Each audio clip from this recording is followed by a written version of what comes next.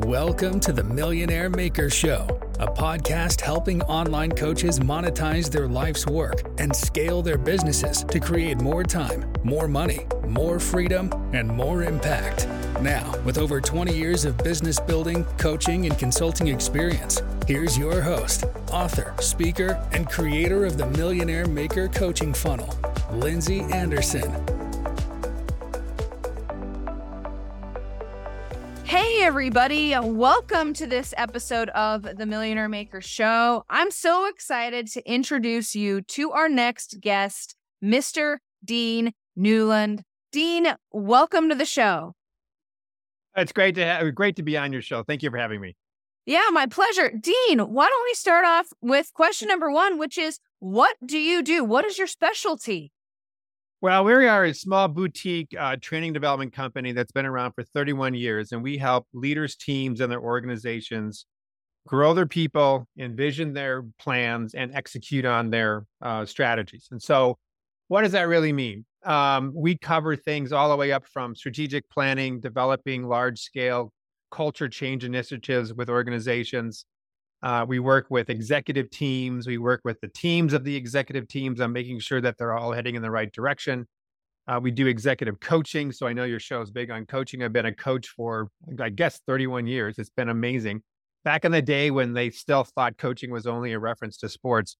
And we do some block and tackle training. But I think the thing that we really are passionate about is working with the teams and organizations that are really passionate about changing the world in some way, that they're really about doing something that's purposeful, that is adding something to the individual, the team, and the community, and that they are at the point in their evolution that they have the energy and the resources and the time to really take it up another level, to really make a bigger impact. Sometimes when you're survival mode, you got to just simply button down the hatches and keep yourself from sinking. Got it. But if you're in an organization that's ready to rock and roll and have strong leadership to support that, we love working with organizations like that. That makes a lot of sense. When you bring up, when you have the resources and time, it feels like when you realize I have resources and time, strategic planning is like the next logical step, right? And would you say that when people don't have the resources and time, is the strategic planning the thing that kind of gets left off because they're constantly rushing and trying to get ahead of it? Or is there a place for strategic planning when you don't have the resources and time in your business? Well, in some ways, the time that you need a strategic plan is when you probably don't have time for it. It's the same thing I think is with, your coaches out there, that they've heard it before, that the time you should reinvest in your coaching is when things get tough.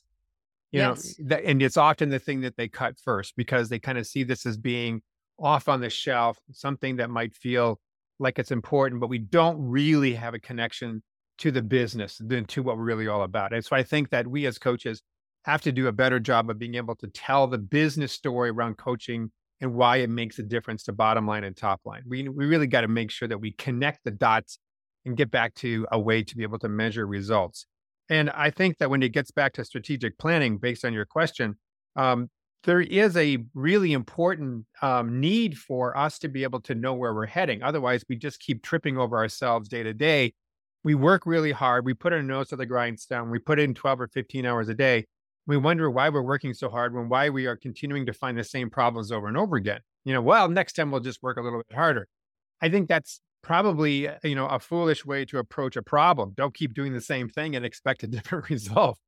So strategic planning can help us pull back and get into a higher altitude of vision to be able to see where we're heading, not just today or tomorrow, this quarter, next quarter, but maybe a year out, maybe a couple years out. And the further out you go in your planning, the more you need to be less specific because changes happen all the time in the market, but you can still have a general direction. So long story short, I think that strategic planning is extremely important, whether you're a large organization, whether you're a small company, or whether you're even an individual. We all need a plan to move forward. That doesn't mean that we can't have flexibility and agility, but it means that we have decided where we're going, and conversely, we've decided where we're not going. And one of the problems with service-based organizations like coaching is that we say yes to everything. Sure, I can do that. I can develop an approach for that. But that may not necessarily be in their best interest nor our best interest. So there's a certain power toward creating a niche, and a strategic plan can help you do that. I love that. I love that. Something that I'd say a lot, Dean, that's really lining up with what you're talking about, which is I tell people if you're feeling the grind and you can't seem to get ahead in your coaching business and you're kind of at the same place and there's a lot of chaos, that you need to slow down to speed up. And part of that slowing down is creating a strategic plan. Would you agree that a strategic plan is your way out of the hustle and the grind and the franticness that can be running a business? Well, yes, and the and is the hardest part of a strategic plan is not in the development of it, it's in the execution of it. It's one thing to get a group of people or yourself to break away from your day-to-day to be able to get back to a larger view of what you want to do and make some decisions. Really important, but the hard part, I think, is actually in executing it, because you've decided on some new behaviors, new tactics, new goals, new processes, whatever it is, while you're still maintaining the stuff you've done in the past. And so now there's this sort of like we're building the ship or we're building the plane while we're flying it. And it's very difficult. And all the pressures of the day-to-day, those urgent, important things keep flooding at us all the time. And meanwhile, we're putting in new processes and new goals and new ways of being in this strategic plan that sometimes are counterintuitive to what we need to do today. So yes, it is the way out, but be clear, the execution is something that is as important and in fact, probably more important than the plan itself. And I would say, and I always tell this to executives or small business owners is, yes, okay, work with us on a strategic plan, but let's, before we get too far down the road, talk about how you're going to follow up on it. Do you need our help? Do you need somebody else's help? Doesn't matter. Make sure you schedule in times for follow-up, for dashboards, to measure results, to make course corrections, to do postmortems on where you are relative to where you were, and to learn from that. Because most organizations are structured for execution. They're not structured for learning. And when we aren't structured for learning, we keep doing the same thing over and over again. So the strategic plan can help us move out of that pattern of always feeling like we are just, drowning in too much to do. So long as we execute and so long as we keep learning along the way, where we're making mistakes, where we are doing well, and bake that into the next step. Okay, so execution is very important. You mentioned one tip is to schedule in time for these postmortems, for learning, for actually executing. What other tips do you have for making sure we execute on our own strategic plan and that it doesn't just gather digital dust? Digital dust. That sounds great. Thank you. Another phrase. I love it. Aside from the planning of your follow through, it's extremely important to define the roles of those people who are going to help you execute it. Who's got point on this? Who's got point on that? What is their roles and responsibilities? That's really important. The other piece, I think, another tip is when you start executing on anything, you have to start making decisions around whatever it is you're executing on. Maybe it's a marketing plan. Maybe it's a new way of doing accounting, whatever it is. But you are going to be met all the time with a series of decisions that you will have to make. And the absence of making those decisions causes the strategic plan, that goal, or whatever, to come to a screeching halt. So part of the strategic planning execution process is let's get really good at making decisions. And we have to decide how we decide. And if you don't know how to make decisions, then that's an issue. Decisions sometimes are difficult for people because they involve risk. Also, they involve conflict with other people. And so one little tip that I picked up through somebody else, most of us steal information from other coaches and facilitators, is when you're dealing with a team of people around a decision, don't just say, hey, are we all in or are we all out? Okay. Because we're never all in or all out. It's kind of like to say, hey, Lindsay, I trust you, or Lindsay, I don't trust you. Sure. Well, maybe I trust you in the fact that you care, that you're competent, but maybe I don't trust you in the fact that you don't follow through. But in these other areas, I do trust you. Decision making is the same way. We don't all just say yes or no. We actually have intuitively inside of us some variation of that. So when a decision has to be made, I suggest people do like a 1 to 5 scale. Let's go around the room and say, okay, if you're a 1, you love this plan. You I love love this idea. that. Good, go. We know that you're fully on board. Number 2, what are you guys? The 2 people are like, yeah, it's pretty good. Not bad. Number 3 is, I have some concerns about it. I voiced them, but it's not going to hold me back. 4, I've got some serious concerns about it. However, there are some strong subject matter experts on the team. I'm going to allow them to make the decision because I trust the fact that they are going to do what is right for the company or the team. Number 5 means like, heck no, this is wrong. I'm putting my foot down. I'm going to stop this train and basically say we should not do this. So now all of a sudden the leader has a real accurate pulse on where his or her team is relative to that decision versus we got to be all in or we got to be all out. That's what Dean, I love that. That will also help, I'm guessing, people voice their opinions because it's like, I'm not going to say yes to that because I'm not all in. I think that's really wise. I'm going to be using that in my leadership meetings from here on out. Dean, thank you very much. Yeah, that really helps because then what it means is to finish that little tool, Lizzie, is that if we are a 4 or under, that means it's time to rock and roll and we don't go back over this decision again. We don't bring it up again. We don't put it in the next meeting agenda. We are done. We got to move forward. That's the execution piece that we started with. That's why decision-making is such a key part of execution is a bunch of decisions either help you or hurt you if you don't move through those decisions quickly. That 1 to 5 process can get you there faster. I love that. Dean, thank you for that. Now, there's something else that you mentioned in this whole thing of executing on your strategic plan that I would like to circle back on. Now, I also, you and I met because I was on your podcast called The Business of Intuition. And the statement that you made was new ways of being. And so can you explain what you mean by that? You said they have to show up and understand their new ways of being in order to execute on their strategic plan. Do you remember saying that, Dean? Yeah. And what that sort of popped out was there is a fair amount of research out there, and you've heard it before, that strategy or culture eats strategy for lunch. You know, that's a term we probably have heard before. Well, what does that really mean?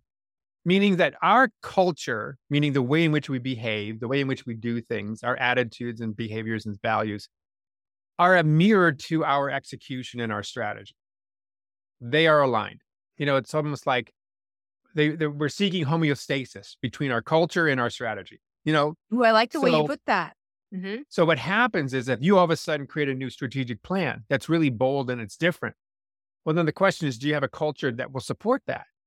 If your culture doesn't grow at the same pace of your strategic thought and your plan, then your culture is going to hold back that plan. And that happens all the time.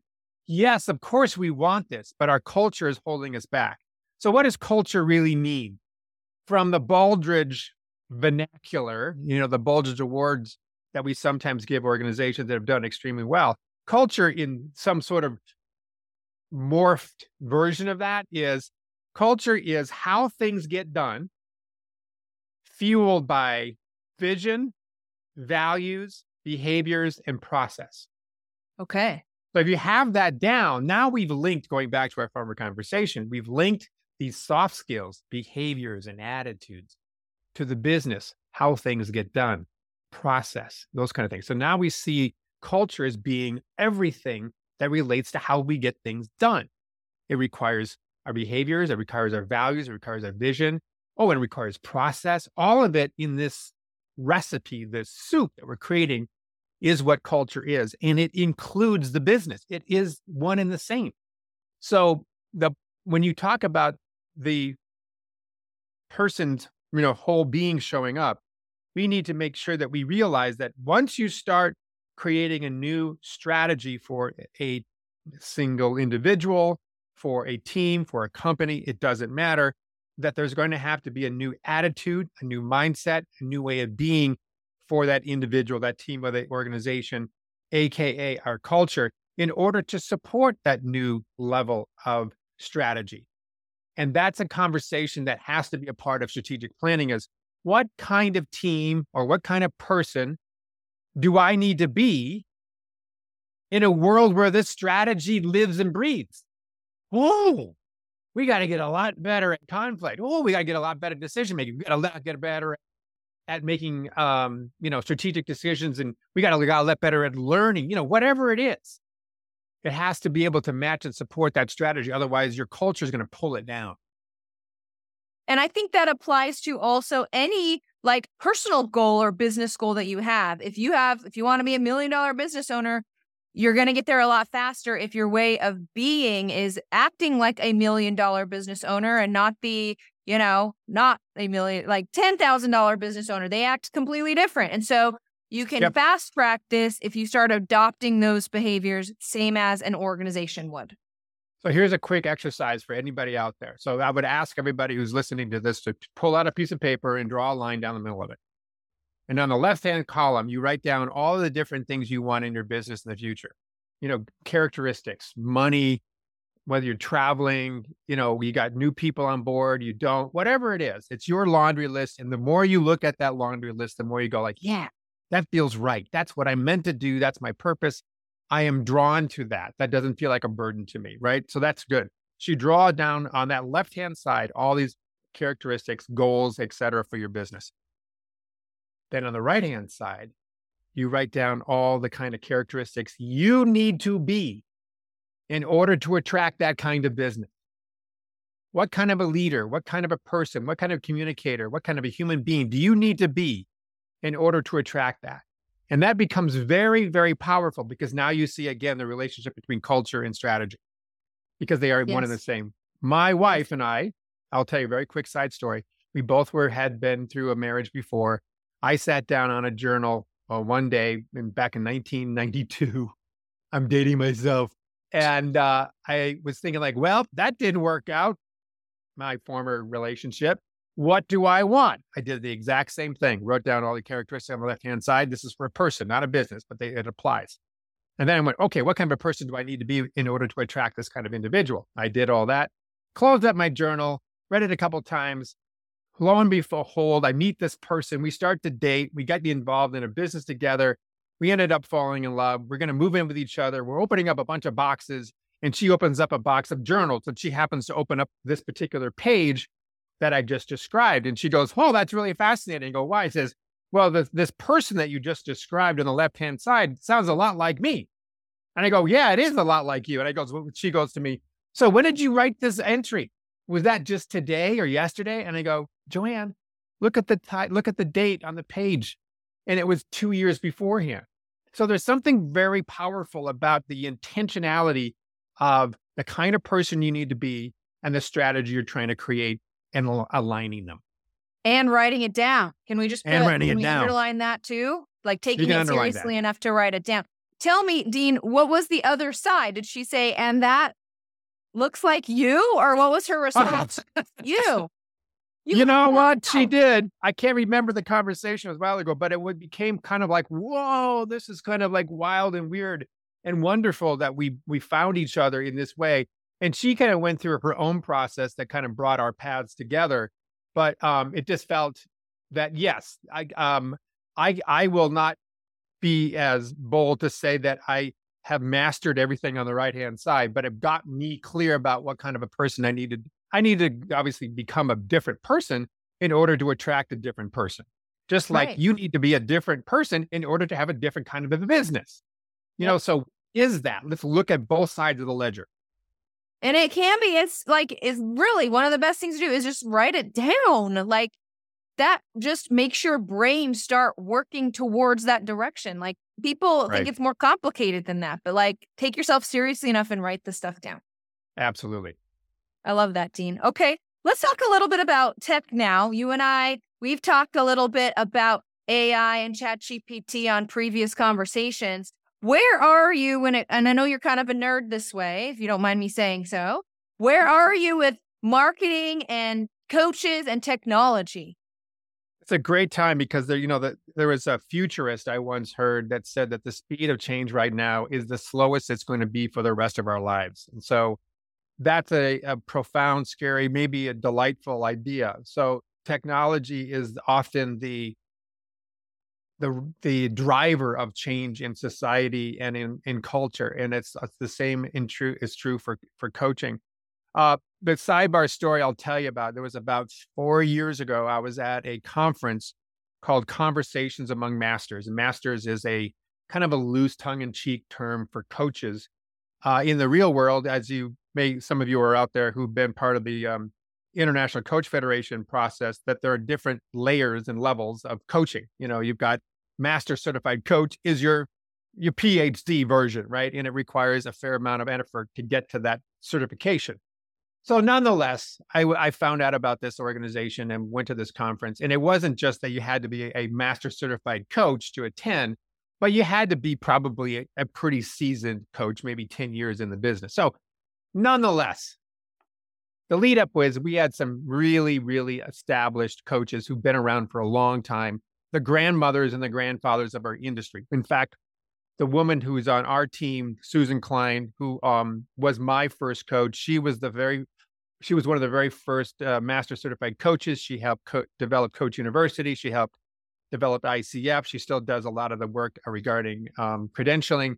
This is a grandmother of our industry, and I'm very fortunate to be able to have her on our team in some of the projects we work with. So the long story short, we had this breakout conversation, and we were talking about technology. Nobody had a clue about what was happening in the coaching industry with respect to technology. It was very old school, Yes. email marketing, a lot of lunches and going out and meet people and referral base and all of that stuff. I don't dispute, and we should still do it. But nobody had a sense about what was happening with technology with respect to this type of business. And that was before ChatGPT. So I kind of got like, you know what? AI is coming. We got to start learning about it. So there's a few things that we're doing in addition to your normal stuff that you would do for marketing. I mean, I'm big on relationship building. I'm big on meeting people. I'm big on writing notes and thank yous and sending gifts and all that kind of stuff. The relationship has been the backbone of our business for 30 years, and it still is. The other things we do I think, are adjuncts to that. But that being said, some of the couple of things that I've noticed, ChatGPT is definitely something that can help. And there is a new version, I think 0.4 out there that's really helpful in terms of being able to summarize any number of documents, or you can do blogs. There's this old adage of 20, 60, 20. 20% is, I think that was your idea, right? That was mine. I know. I love it. I'm quoting you already. Don't even know. But you're the expert on this, but I'm still talking about it. 20% is the prompt, and 60% is the kick out of what ChatGPT does for you. Another 20% is your edit. That's great. A couple other things that we're playing around with. There is another technology that's called Storyfile. If you go to storyfile.com, it's another way of being able to sort of replicate yourself. So we are only one person in a business, and especially if you're a sole proprietor or a small business, it's hard to get you out there enough. And there's only so many hours of the day. So this particular technology allows you to get in front of your iPhone or get in front of your computer and choose any number of questions that you think a potential client would want to know about you, or anything about your life, your history, lessons learned, whatever you want to do. And you might say, come up with 50 different questions. They give you a prompt of them if you want to choose the prompts. And you just sit up in front of your computer and you would see that question pull up and you would answer it.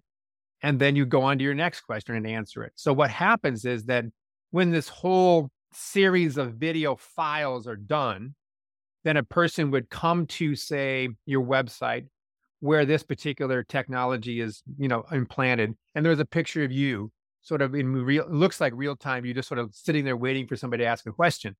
You could push a button and either voice your question to that person's image, or, type it in. And then that prompt goes and finds the file that's appropriate to the question. So hence video file. And so now all of a sudden, Lindsay, I ask you a question, what's your perspective on coaching and how is it different than therapy? Let's just say that's it, right? Sure. All of a sudden, you've already answered a question pretty down close to that in the list of things that you have decided that you wanted to do. And then you give that answer. Why is that important? Why is it any different than a Q&A on the bottom of a website? Common questions, common answers.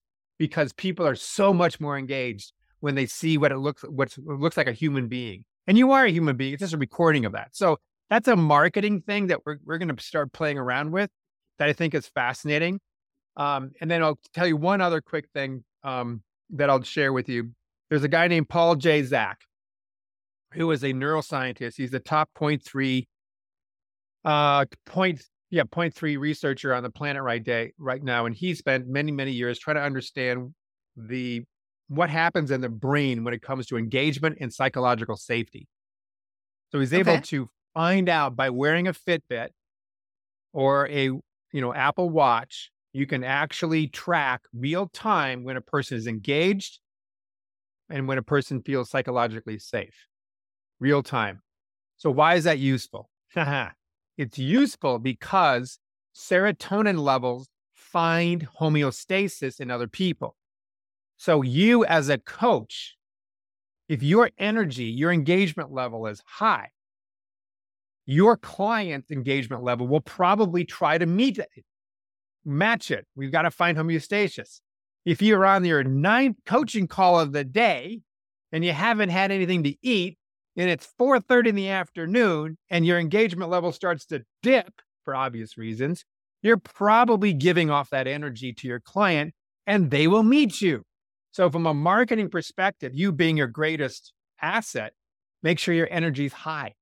And by being able to track it and measure it, you can do certain things to maintain it or schedule your life in a different way or get to do 20 push-ups or whatever it is to get your back up there. So that's just a couple of geeky things that I've been playing around with. You are a geek. I love all of this. I had not heard of StoryFile. I love the tool that you just mentioned. I love this. Thank you, Dean. You bet. My next question is, you mentioned, we love relationships. That's how you built your business. That's how you find your clients, but you do some ancillary marketing things. Can you share with us how do you get your clients right now? Well, it goes back to you got to create great work. You got to have great follow-up.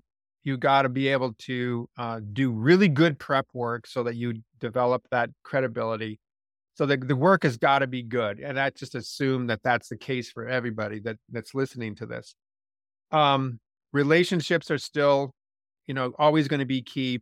I will tell you up front, I feel like our coaching industry is saturated. And when it comes to typical marketing, like blogs, like TikTok, like LinkedIn, it's not to say that we should. I think we should, put a certain amount of time and energy into those vehicles. But it's hard to create a niche in an industry that has so many other people doing something similar. I have a wonderful little podcast that we've been at for, 2 or 3 years. And I get a lot of people who are coaches wanting to talk about purpose-centered work and communication. And oftentimes they're great. Sometimes I have to say, I've had so many of these, I have to start going in another direction because there's just so much out there. So if there's a way for you as a listener to find something that is unique about what you do in the area of coaching, like what's your secret sauce in this space of coaching? That's why they're listening to this podcast, Dean. That's exactly why they're listening. And that's it. That's what you want to do. And that's hard. You might need somebody else to tell you that because you're too close to it. Yes. You need an expert to tell you. Like, you rock in this area and you don't rock in this area. Let make sure that feedback is there. We did hire a marketing firm and they told us some great things. One of the things that I would say, going back to the industry itself, is that according to the marketing industry, with their research, they said that coaching could improve itself as an industry if it did a better job of not just telling our clients what they already know, having the backbone to confront them and tell them the truth, and to help them get to the finish line. Yes. We don't always do the last two. So that's where we've I remember once, many, many years ago, we were working with a client up in Seattle. They were a radio station. We did a 3-day retreat somewhere on the coast. I gave them a report. I sat down with the guy, I gave him a report. He goes, great. I love the report. Fine. But what do you think about this team? Tell me what your assessment is. I went, oh, I was just a young pup. I didn't know what the hell. I said, okay. I come back 2 days later. I give him all my direct comments about this person. They've got a future. This person, I don't think fits your culture. This, just giving him it straight up. He goes, this piece of paper was worth the entire 3 days. So that changed my entire perspective. And then adding the idea of helping people execute on their plans is key, because we're all so busy. And if we can help somebody get us to the finish line, not only will I be grateful, but I'm probably going to come back for more. Yes. Yeah, I love that. I love how you put that. So I think a lot of the reasons why people hire coaches is so that they can get a different perspective. And if we're holding that back because we're afraid that we need to be a little PR about it, it's not making us an effective coach. Yeah. And there's going to have to be some people that you hire that you have to let go of. And I think that my criteria for taking on a coachee is, 1, they have to have a certain amount of self-awareness. 2, they have to be able to accept feedback. And 3, they have to get into action. If they don't cover those 3 things, I'm not a good fit for you. Come back later. And I have at times fired my clients because they're not executing, or they don't have the self-awareness, or they reject all the feedback that we give them. It's like, then you don't need a coach, go get a drinking buddy. That's okay. But that's not. And it's something about being able to have the boundary around no allows others to sort of see and feel that you're credible and that you're going to tell them the truth. You're not going to just give them lip service because you get paid for that. You need a risk. There's a great book by, I think it's Patrick Lencioni, who's written, so many other books about his story was really his story about his firm.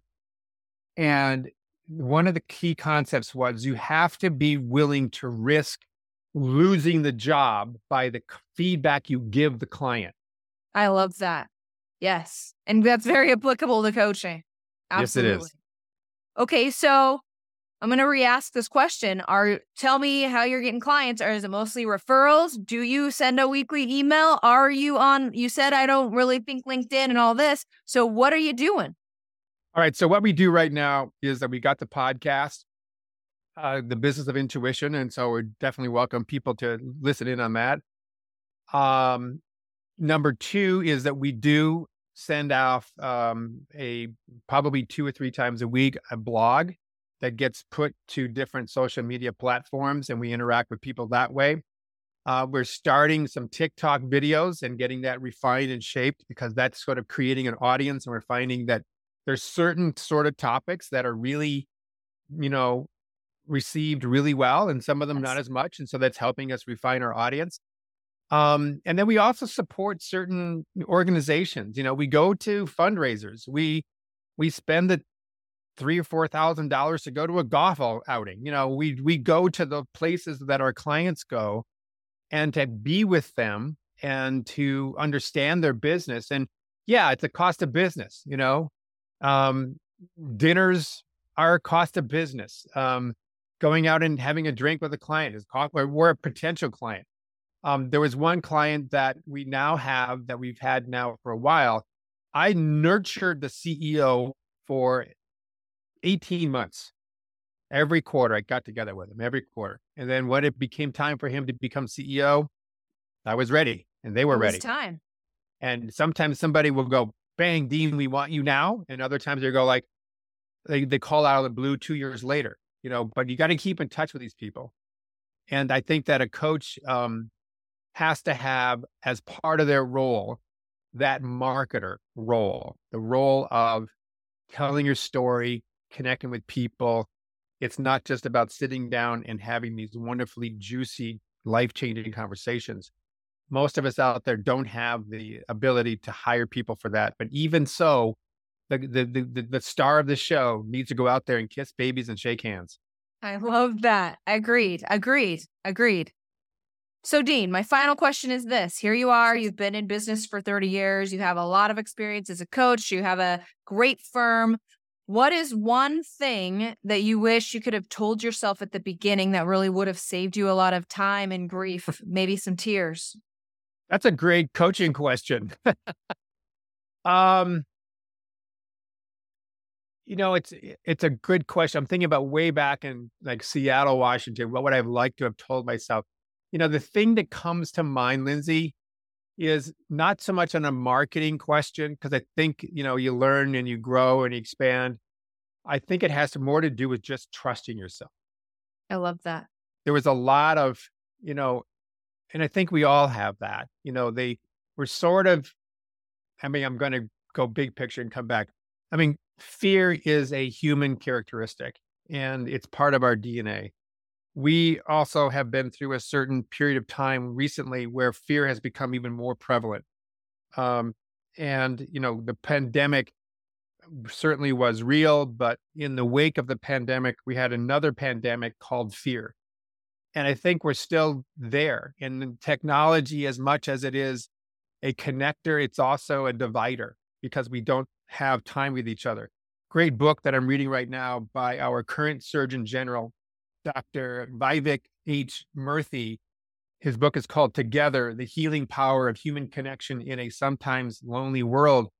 Talks about the fact that our fear and our isolation with one another has a very physical effect on us, such as it's the equivalent, if you were to be isolated and disconnected, to smoking 16 cigarettes a day or drinking 6 strong drinks a day. So this connection and isolation is a big part of all this. And so fear is everywhere. And I think that fear holds us back, and fear allows us not to listen and trust our intuition and our inner knowing that is such an important part of what makes us unique and cannot be replicated by, a ChatGPT prompt, as good as they get. So I think if I were to go back to your question and say, what would I wish I had told myself and believed it? Yes. It's like, Dean, just trust yourself. You're fine, man. I like that. Thank you, Dean. Well said. Well said. Thank you. Well, thank you so much for being a guest on the show. Before I let you go, Dean, I'm going to turn the time over to you to let the listeners know anything you'd like them to know, give away anything you'd like to give away. How do we follow up with you, Dean? Well, look at the podcast, the Business of Intuition. Keep in touch with that. We might rename it in 2024, but we'll give people a bunch of notice about that. Our website is mfileadership.com. So that's Mary Frank Igloo. There's a lot of information on there. Just, dig through it. There's a whole resource page that has a ton of blogs, ton of content. We are not without content. We have a ton of that. And certainly check us out. Check me out on LinkedIn and social media. And of course, reach out to me in person if you'd like, if you have anything that you'd like more information on. I'm big at giving away what is needed at the time. And if there's something that somebody needs, let me know. Thank you so much, Dean, for being a guest on the show. Appreciate you. Thank you. Thank you for listening to the Millionaire Maker Show with master business coach and creator of the Millionaire Maker Coaching Funnel, Lindsay Anderson. Make sure you subscribe so you don't miss any future episodes. Until next time.